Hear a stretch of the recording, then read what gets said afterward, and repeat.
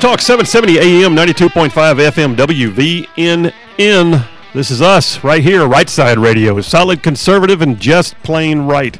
Hey, we got some big doings going on. I'm going to be unpacking for you when we get back of the next break. I mean, it's a few minutes away, but I'm giving you some forewarning. You may want to stay tuned for this. You remember me talking about the fact that just a minute ago I talked about woke education?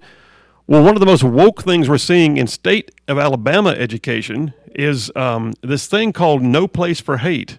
I mean, it sounds like such a great program, right? Anti-bullying, Phil. It's just anti-bullying. Not really. I've got a copy now of the Coordinator Handbook for 2021. Yeah, that's right, the actual one. And just so you know, by the way, I've got it hanging out there on my website. So the other day, we opened up an opportunity for people to go and see a document that was prepared by the parents in Mountain Brook who literally said, wait a minute, what is that thing? And they reviewed the No Place for Hate curriculum in Mountain Brook, and the parents were livid when they realized what was being incorporated using their tax dollars into their school system. And like 300 parents went down to the school board meeting and they said, whoa, no, where did this come from? And of course the superintendent was caught off guard. He'd never expected anything like this, hadn't even thought through it.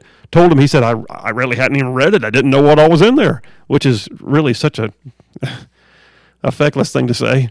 And just basically they pulled it. The parents won. Well, folks, Huntsville City School System is using the same program. And has been for several years, apparently.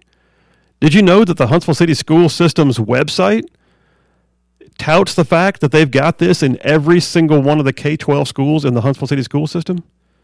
It's put together by a group called the Anti-Defamation League. The Anti-Defamation League has literally come out in recent time and in testimony before Congress said that the military community is filled with systemic racism. All right, that's a lot of the community in this listening audience. They've also said things like gender is fluid and can be decided as early as elementary school. They've also gone on and said any number of things, like, for instance, they define on their own website, the Anti-Defamation League, they define on their website that racism is a construct in part of white privilege. Are you hearing what I'm saying? This is an organization that put together information which is now in your city school system in Huntsville. Well, if you want to see the resource guide that I'm going to go over in great detail, go to my website, rightsideradio.org. Right there at the very top of the page, right above the photograph, you're going to see a purple button. And when you click on it, the button says, View the resource guides to the Anti-Defamation League, and there they are. You've got the guide to the Anti-Defamation League, and you've got the handbook that I'm about to go over in the next segment. You know, this is big doings. When I'm saying that there's woke stuff in education, when I'm doing, kind of the joking thing about Adventures in Woke World and laughing about their environmental madness or any number of other things, but there's also times we have to take it serious. And this is one of those places. It boggles my mind. Here I am. I'm a product of the public school system myself. I mean, here locally, I went to Chaffee Elementary. I graduated from Grissom High School. I mean, this is home turf. And I'm telling you right now, the fact that this is in the school system, I would literally be down there at the superintendent's office if I had a child in this school system. But you know what? You don't actually have to have a kid in the school system. You can say those are my tax dollars. Because every time you buy something at a local store, those sales tax dollars go into the school system. They do. That's part of the Education Trust Fund budget, the state appropriations down in the legislative acts or actions in the State House. Folks, it's happening right now. And the guide is called the No Place for Hate Coordinator Handbook and Resource Guide. And when you click on the button, you'll see it. I want to thank Parker at Alabama Policy Institute for helping me get this up there where people can review it themselves. And I'm going to refer to it by page number. But it's sitting up there for you to look at, and it is filled with things that will blow your mind. It literally calls for us to teach children how to be activists for social justice. It calls for teaching kids that their gender pronouns can be whatever they need them to be. It even mocks the fact that gender pronouns have often been relegated to the old-fashioned means of things like she and he.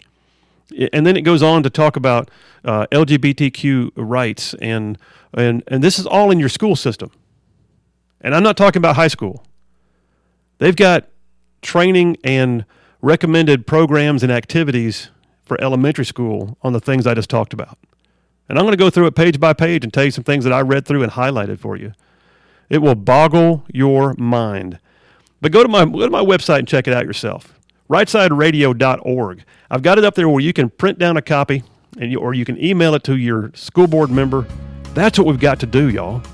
In a minute when I unpack it for you, I hope some of you get mad. I hope some of you really hear it and go, what in God's name is that?